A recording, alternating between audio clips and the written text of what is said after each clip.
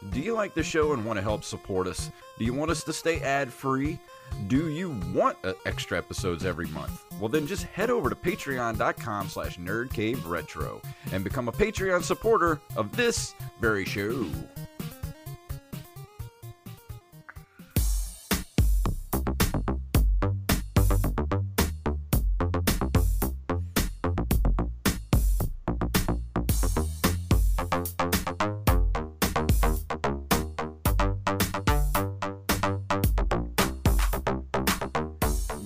Programs, and welcome back to another episode of the Nerd Cave Retro Show. My name is Jason Robbins. And my name is Derek Diamond.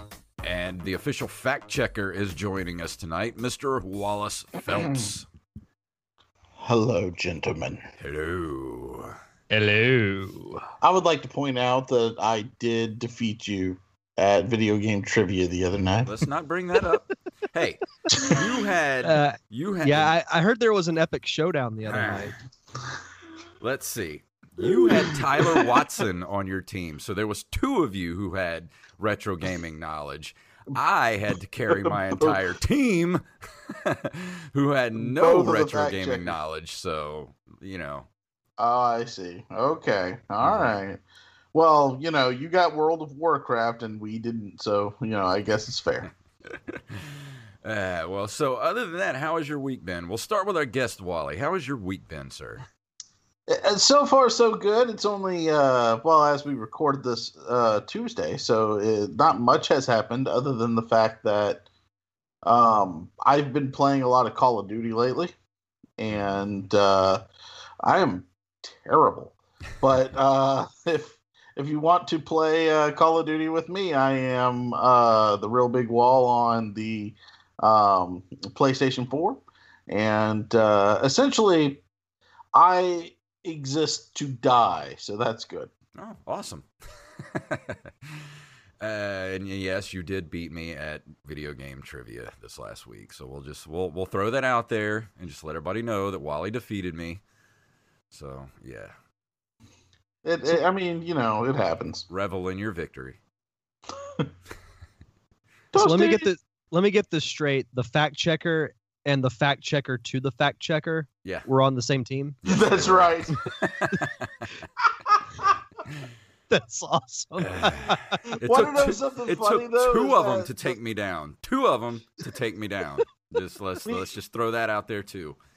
You know, the one question we missed in the third round, he thought he knew the answer. Tyler did, and I leaned over and said the question was, what is the best-selling video game of all time by units sold? And Derek, do you have a guess? By units sold? Units sold. Oh, Jesus. It can be a pack-in game.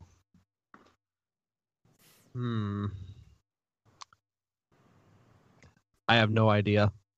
Well, Tyler's guess was Wii Sports. And I thought it was Tetris. And he said it with such conviction that I said, okay, we'll use that. And then when they announced that it was Tetris, I was like, if we lose by 2 points, I swear to God. You can never check my facts again. But that's why I thought that was funny. The fact checker to the fact checker. Honestly, I thought it was Super Mario by the original Brothers. Fact checker. I thought it was Super Mario Brothers. If you count in the number of units that were sold as the pack-in for the Nintendo Entertainment System, I thought it was Super Mario Brothers. But... Well, the way I figured it is that the Tetris has been released for every console. Well, it was the Boy. pack-in for the Game Boy. Yeah. Mm-hmm. And my cat wants to be on the show. Okay. So, but that was my whole thought. I mean, Tetris has never stopped being popular. Yeah. I mean, I've bought Tetris within the last 5 years. Well, sweet. Yeah. So what about you, Derek? How has your week been? Well, pretty uneventful for the most part. Like Wally said, it's only Tuesday. I did start playing the Luigi's Mansion 3DS game, which is the original GameCube game, which I thought was extremely underrated when it came out. So I started playing that over the weekend. And then a game that if I am on the show next week, I'm going to review, much to my co-host disapproval, but it should be for a fun review. But I'll say that me being on the show next week is up in the air because I'm going to Las Vegas for a work conference. So I'll be there Saturday through Wednesday. But chances are I'm probably going to take all of my recording gear with me so we can still do the show. But I'll keep everyone posted. But other than that, pretty uneventful week for the most part. I don't understand how businesses feel that you're going to get any kind of benefit for going to a work conference in Vegas, because everything that happens in Vegas stays in Vegas. Yeah, so it would be pretty pointless to go, right? Precisely. Yeah, but it should be fun. I've never been to Vegas before, and I'm actually staying at the MGM Grand where the conference is. So, when our receptionist booked the flight, I told her to just get me a one-way ticket, and then I'll figure out where to go from there. And hopefully, you'll get good Wi-Fi in the hotel there, so you can do the show. Yeah, we'll have to test that out beforehand. Well, you know what they say about the middle of the desert. They have the best Wi-Fi. Oh, yeah. I'm sure. As far as my week goes, it's been okay. Other than being defeated at retro video game trivia. Other than that, it's been good. I had a really good time that night. I ran into a bunch of old friends that I literally have not seen in like 15 years. And jumped on a team with them, and I loved them to death, but none of them really had very much retro gaming knowledge, except for one of them, my friend Brent, and he was the '90s guy, so he had all the '90s stuff down pat. Anything that had anything to do with like, what were some of the fighting games that were questions? Like Mortal Kombat had a lot of questions. Yeah, like Mortal Kombat, anything to deal with the '90s, he was all over. So like one of the bonus questions was list all of the ninjas from Mortal Kombat, all the masked ninjas anyway. He got all those. Yeah, wow, there's a lot of them. But other than that, it was a pretty good week. And I'm ready to move into the news. What do you say, fellas?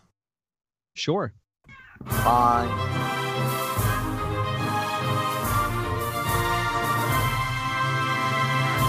This story is from usatoday.com, if I can get the page to come up. Xbox Live could soon be coming to iOS, Android, and the Nintendo Switch. Playing games between an Xbox and Nintendo Switch may soon expand beyond Fortnite, Minecraft, and Rocket League. According to a session posted for the Game Developers Conference in San Francisco this March, Microsoft is hosting a presentation not so subtly titled Xbox Live, Growing and Engaging Your Gaming Community Across iOS, Android, Switch, Xbox, and PC. Let's see. Microsoft is pitching cross-platform play as part of its pitch to developers and producers, saying the new software is designed for those looking to plan a multi-platform strategy that brings the most active, engaged players to a community where they can watch, buy, play, pause, and continue their games from one device to the next on top of the most reliable social and multiplayer network in the world. So what do you guys think about the Xbox Live being on Nintendo Switch? Wally, you can go first. Out of everything that you could have said, you know what? They should bring that to the Switch.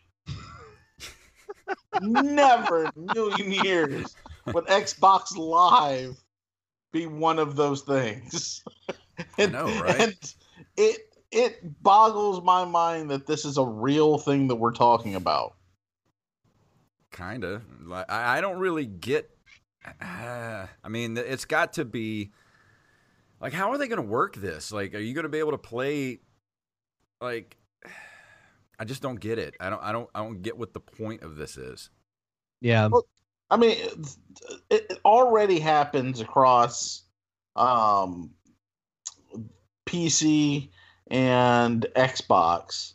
And essentially what it is that, you know, you can actually have the game on both platforms, and Like all of third-party your games and progress, stuff all like of your that? saves, all of your trophies are cross compatible. So, say for example, you are playing a game that's cross platform on the Switch, and you you happen to unlock a trophy that you've been trying so hard to get.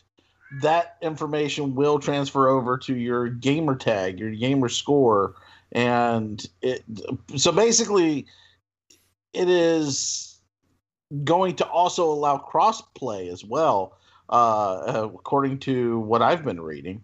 That the goal is for eventually Xbox players to be able to play against people who are on the Nintendo Switch. Yeah, I mean, in theory, this whole thing it sounds amazing because I remember when the Xbox and the PlayStation came out, and you had the GameCube and eventually the Wii. Is like, what if you could play cross-platform on those games that, like, if you had a multiplayer game that was available for all the consoles, but you had the PlayStation and your friend had an Xbox, but you guys couldn't play together, and now you can. So I want to know more information about it, but in theory, it sounds amazing. I mean, I get that, the cross-platform playing and all that kind of stuff, but I don't understand how they're going to bring Xbox Live itself to the Switch, because there's so much that goes into that, like Xbox Live. Well, I don't know how else to say it, but imagine Xbox Live as a service is what they're wanting it to be, is like the Netflix of video games. You can have Netflix on all of your devices, and you're getting the same Netflix experience, the same recommendations, the same interface, no matter what you're using it on. If it's a Roku or my Xbox, in your categories. That's what. And my cat is very into this, but yeah, that is what I can really compare it to, is that they're wanting this to become their Netflix. I mean, it's an interesting idea. I'm just going to have to see it in action to see exactly what it is that it's supposed to be. Yeah, but no, like I said, in theory, I think it sounds great, but I want to know more information about it. Yeah. And our next story comes to us from TheVerge.com. 8BitDo is bringing its excellent wireless controllers to the Sega Genesis. 8BitDo makes some of the best retro gaming accessories around, and now the company is turning its attention toward the Sega Genesis. Today, they announced a pair of products that should make playing Gunstar Heroes a lot more enjoyable in 2019. The first is a wireless gamepad called the M30, a Sega-inspired device that features a similar layout and look as the Genesis original, but comes with a few modern features. It supports Bluetooth, has built-in home screen and screenshot buttons, and a battery with an estimated 20 hours of life.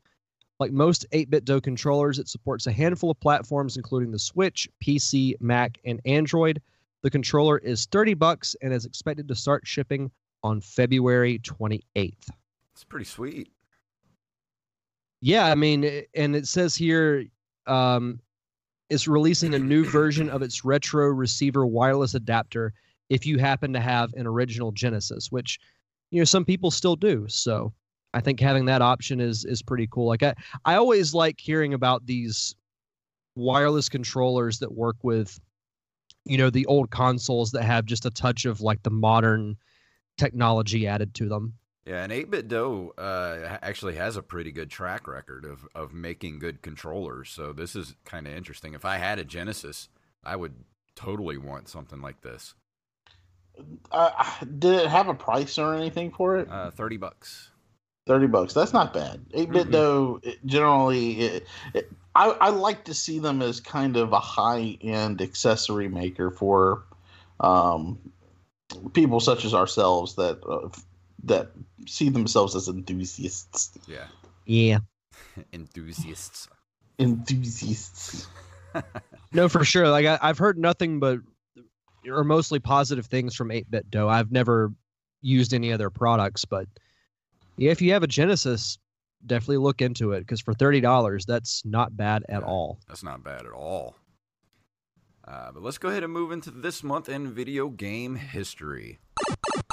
In February of 1981, Konami releases Scramble, the first side-scrolling shooter with forced scrolling and multiple distinct levels. Let's take a look at Scramble and see what we're working with here. I love the flyer. It's Oh so my bad, God. it's great. That's great. No let's screenshots see. though, so I don't know what the game actually looks like.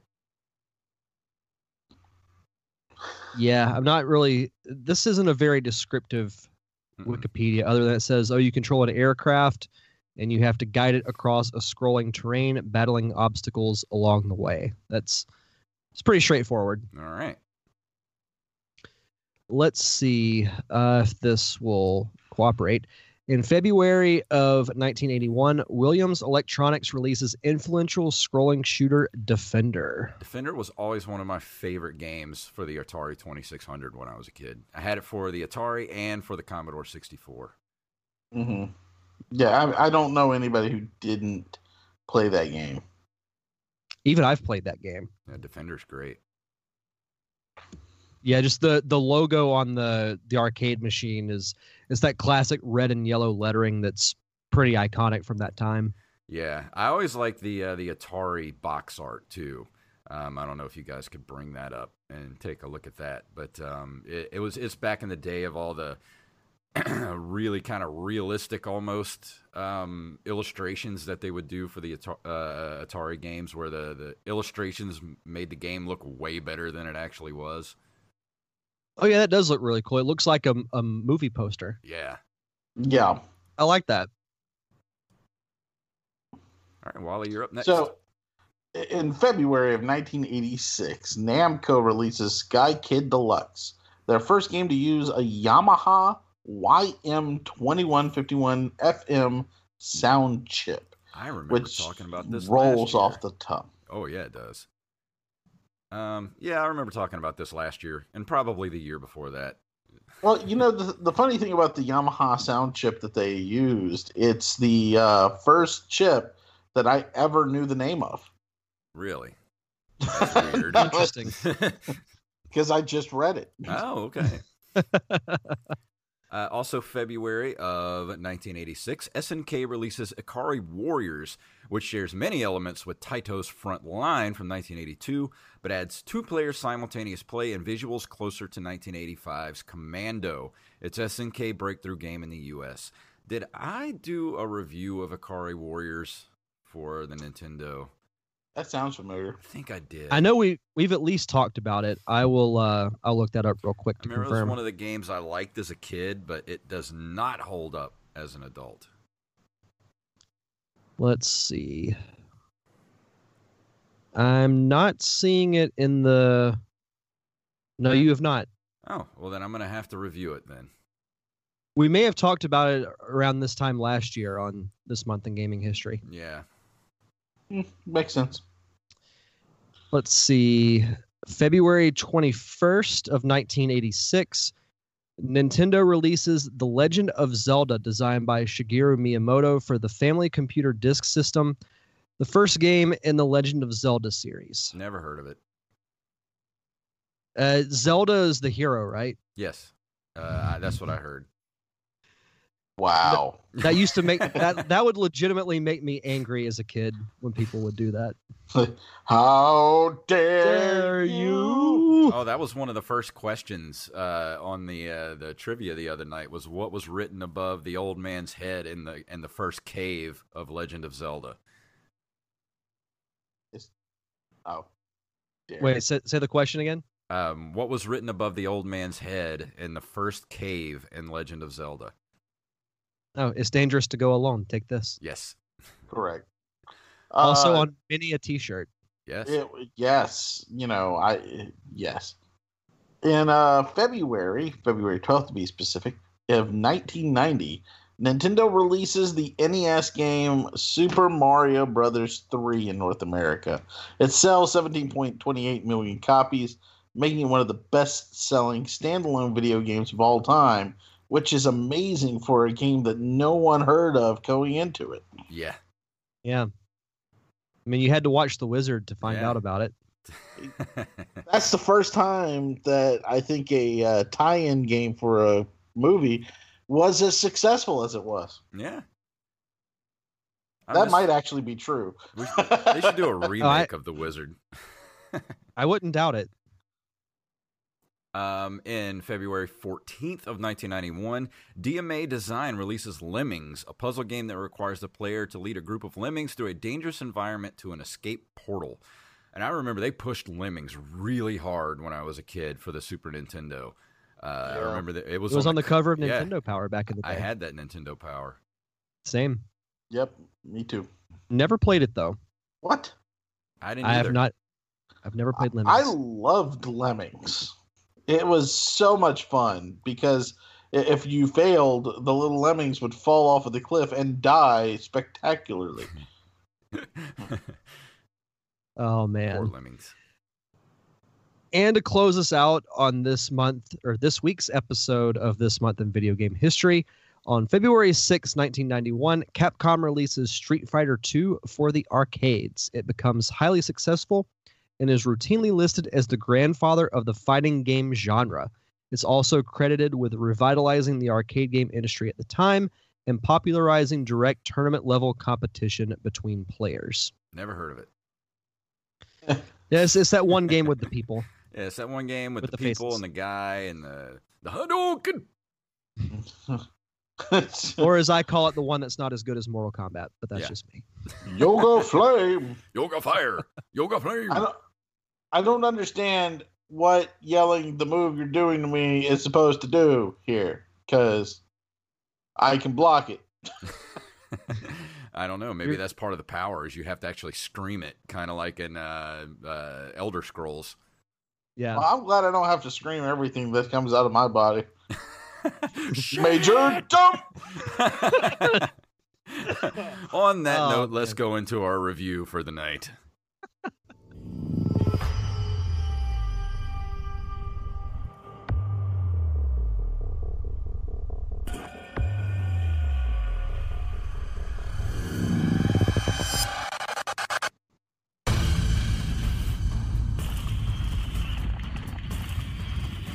Resident Evil 2 is a survival horror game developed and published by Capcom.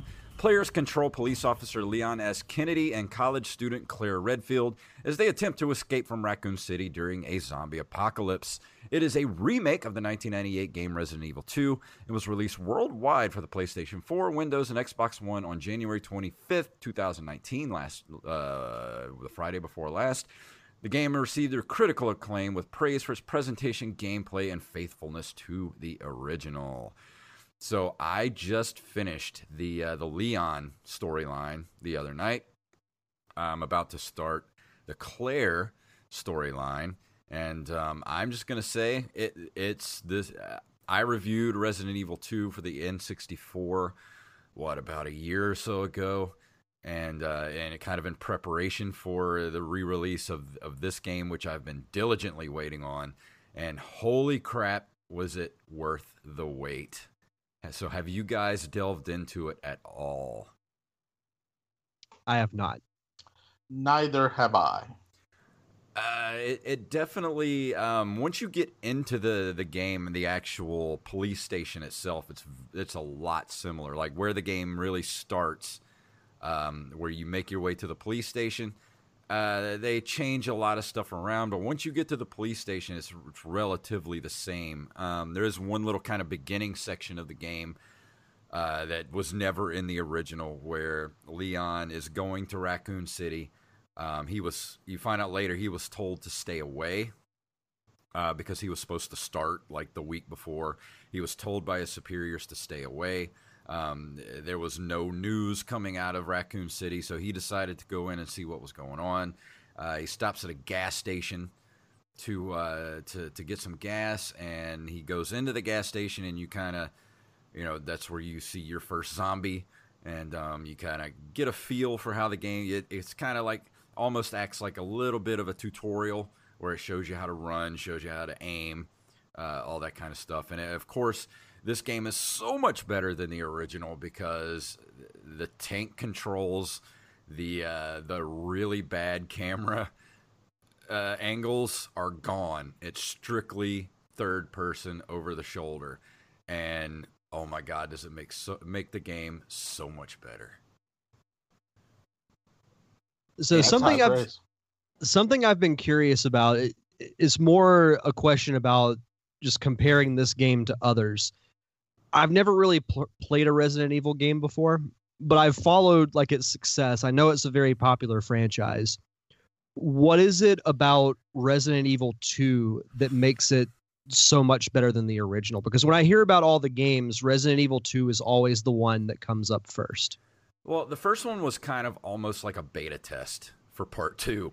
Like, it's okay as a game, but the voice acting, the setting wasn't all that great. The dialogue wasn't all that great. But then once they got to Resident Evil 2, like, the cutscenes were so much better. Even to this day, they still hold up to this day, the cutscenes.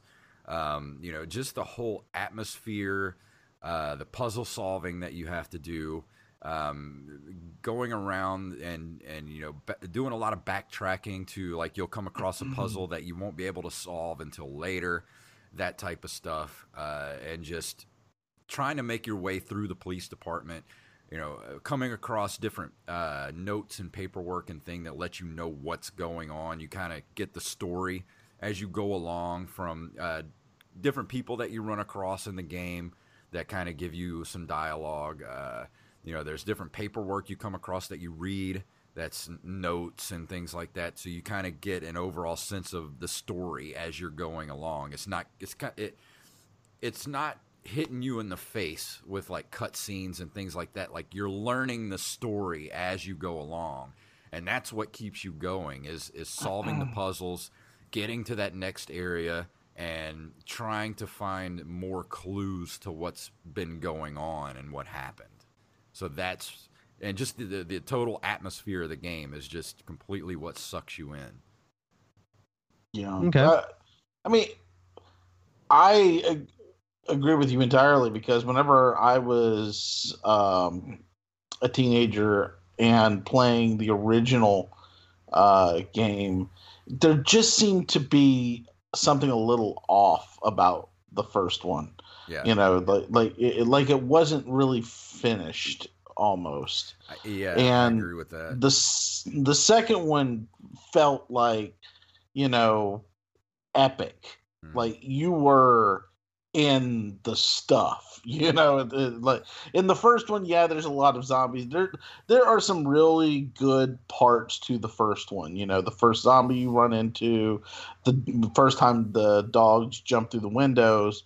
But in Resident Evil 2, they took it to such a huge step where not only was it all of those things that you mentioned, but also the idea that you could actually start at the very beginning and play as a different character, having an entirely new experience with it. Yeah. And, each had their strengths and weaknesses, and you had to adjust your play style for that as well. Well, I was going to say that was something new for the time, too, because what you did in one game, if you played Leon, the things you did in that game affected the second game that you played with Claire. So you would have to decide whether or not you were going to take those bullets that you found in a locker, because if you take them in Leon's game, they're not going to be there for Claire's game. So you had to kind of, figure out where to leave stuff, what you were going to leave behind and things of that nature. So that had really never been done up to that point. That's a cool concept. I like that. And it's not really. I haven't played the Claire version yet on this remake, but I've read enough to know that it's not like that this time around. You don't have to worry about what you do in Leon's game affects her game. It's a complete separate experience. But that's what Wow. the cool thing about it is when you go through his storyline is completely different than hers. I mean, it's not like you're going through the same game with just another player. It's a complete different storyline that you're going through, but they also intersect at different times. You know, you run across each other in the game. So it's kind of cool to know that when you meet up, like you remember what you were doing in Leon's game when you meet up at this point in Claire's game and stuff like that. So if you're really into games that it is scary and there are pulse pounding moments in this game, but if you just like exploration and puzzle solving, then this game is just right up your alley.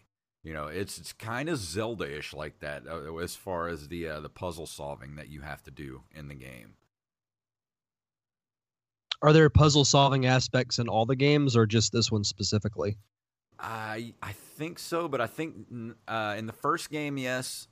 I don't remember Part 3 all that much. I remember playing it for PlayStation. It was set in a mansion. It was on an Nemesis, island. wasn't it? Yeah, it was on like an island or something like that. It wasn't great. Yeah, it wasn't great. I don't even There think I finished it. There was puzzle aspects to that, and the what? Do you remember the one that came out on Dreamcast? I don't remember. I think that was just a on-rail shooter, wasn't it? No, there was another one that I know what you're talking about. No, it's Red something or other. Code Veronica. Code Veronica. Yeah. I that game did have a lot of puzzles in it. So, and that was the last one I had played. I played 4 and 5. I did play 6 for a bit. I remember 6 being a little bit more of an action game in the style of just kind of like a third-person shooter type of thing.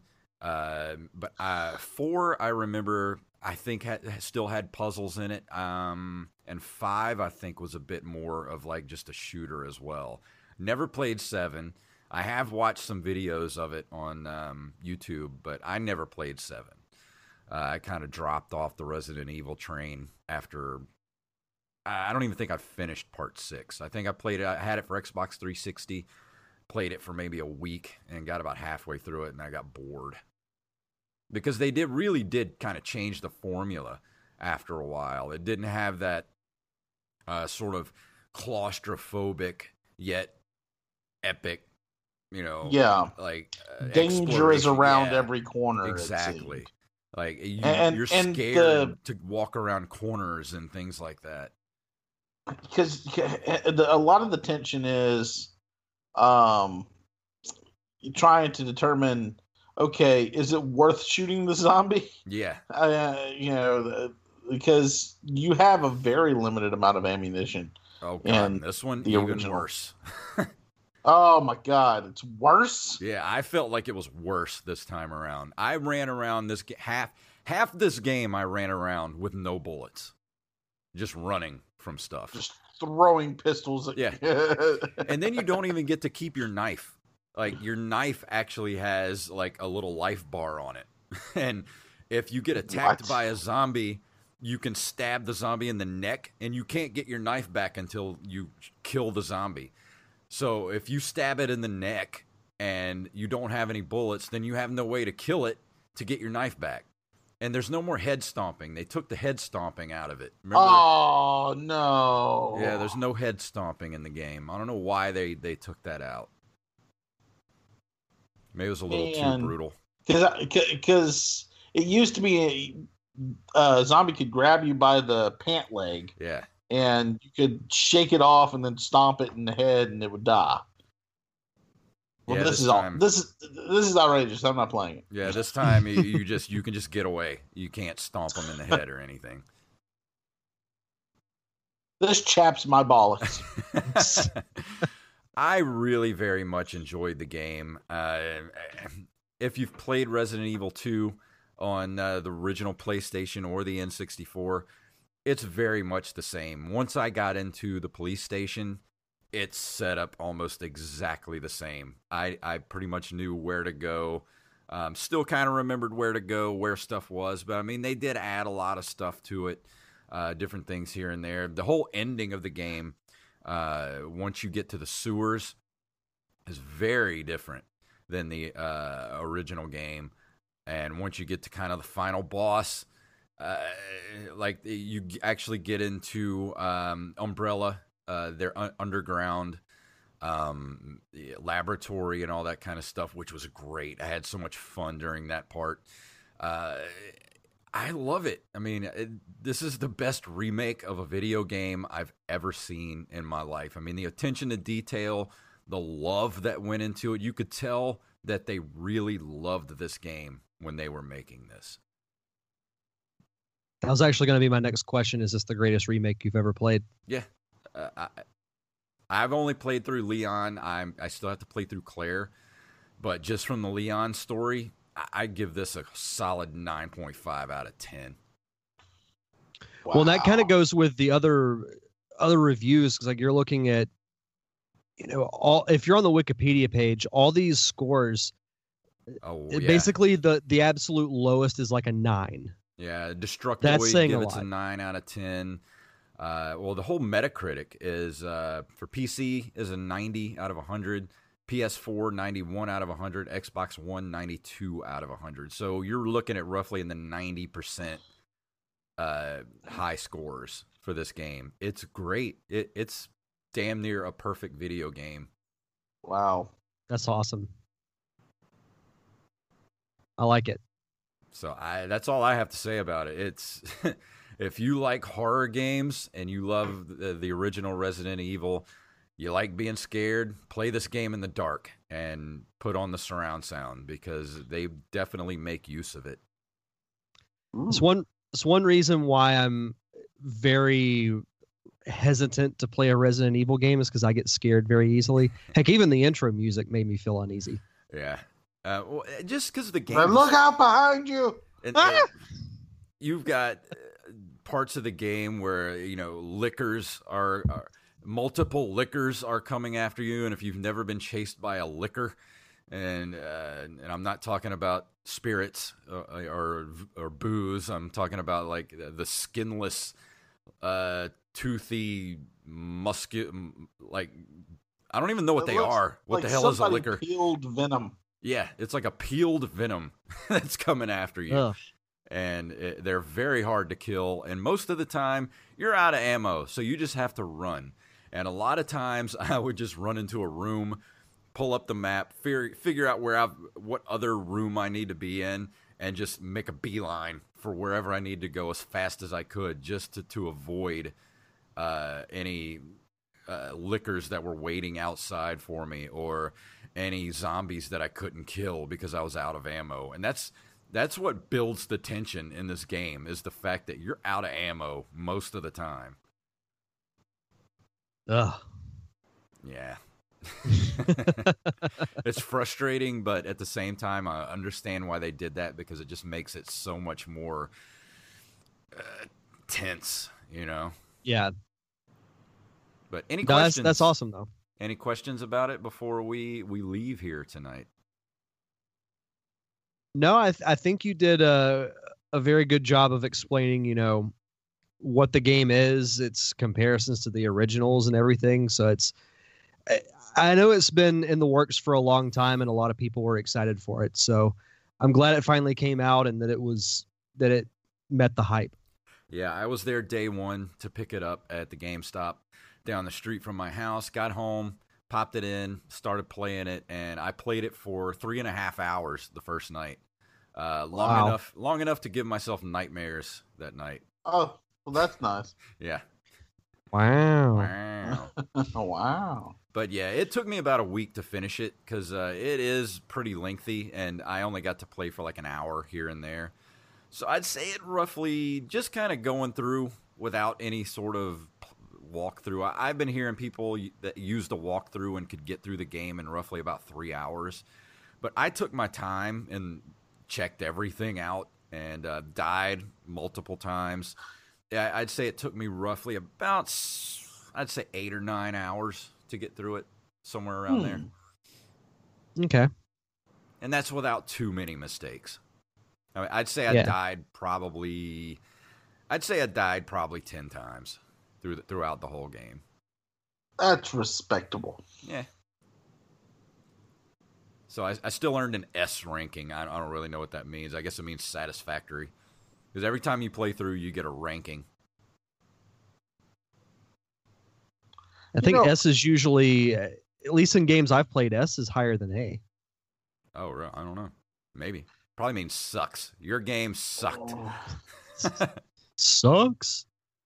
But that's all I have to say for it. If you guys got anything else you want to throw in about it, I gave it a 9.5 out of 10. I highly recommend it if you have a PlayStation 4 or an Xbox One or on PC. Go get it. It's completely worth the money. Sweet. S rank is basically exceeds expectations. Oh, awesome. And that's why we love having Wally around. Yeah, fact checker. So, fellas, Wally, anything you want to plug before we leave here tonight? Not much. May 1st, be on the lookout for the Great Movie Guide. It's going to be a journey into the 100 greatest movies of all time as voted on by my friends. The first episode will be essentially us going over all the movies that didn't make it to the list, and the number 100 episode is going to be on Moana. So I will be discussing the making of Moana, some trivia about the year that it came out, as well as discussing it with somebody who really loves that movie. So just be prepared. All right. And I'm excited for the podcast. Before we move on to Derek, I do need to say that Mr. Wallace Phelps, the official fact checker, and Mr. Derek and I will be on a panel at Pensacon Sunday, February 24th at 4 p.m. at the Grand Hotel Room A at Pensacon. Come watch us talk about retro video games live, and we will be recording the show, and you can hear Wallace correct us in real time. And also, because as you know, I never like to let facts get in the way of a good story. That's right. Correct. And I have been added to the Defending Bad Movies panel the same I'm so day, excited for this. Sunday, February 24th at 1:30 p.m. in Grand Hotel Room B. So go catch us at 2 different panels that day. I am excited for both of these, especially the Defending Bad Movies panel. Do you know what that's supposed to even be? As a matter of fact, yes, because I have decided how I want to do it. So for those who can't make it, I will be recording that for my podcast, The Derek Diamond Experience. So what we're going to do, and this is kind of breaking news because I just decided on this like yesterday. So the panelists, it'll be myself and some panelists sitting at a table. I'm going to have a list of bad movies in a hat, and I'm going to draw them at random. And whatever movie I draw, everyone has to name at least one good quality about that movie. Awesome. Fantastic. And I'm not going to let anyone know what the movies are beforehand.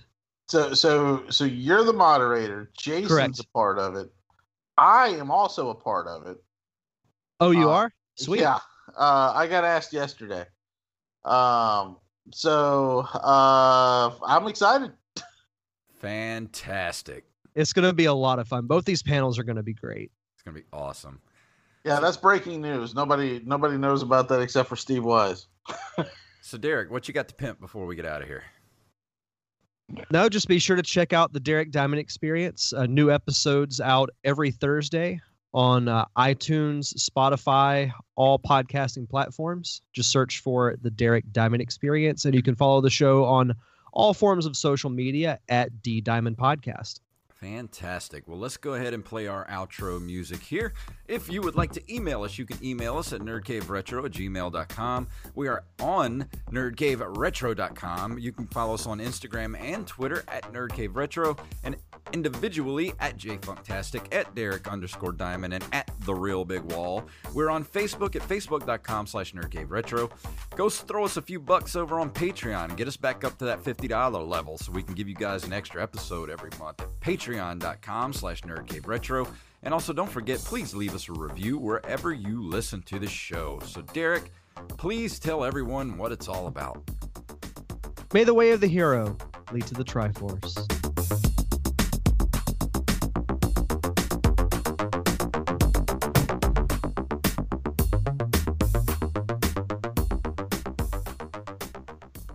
Master Blaster runs Bartertown.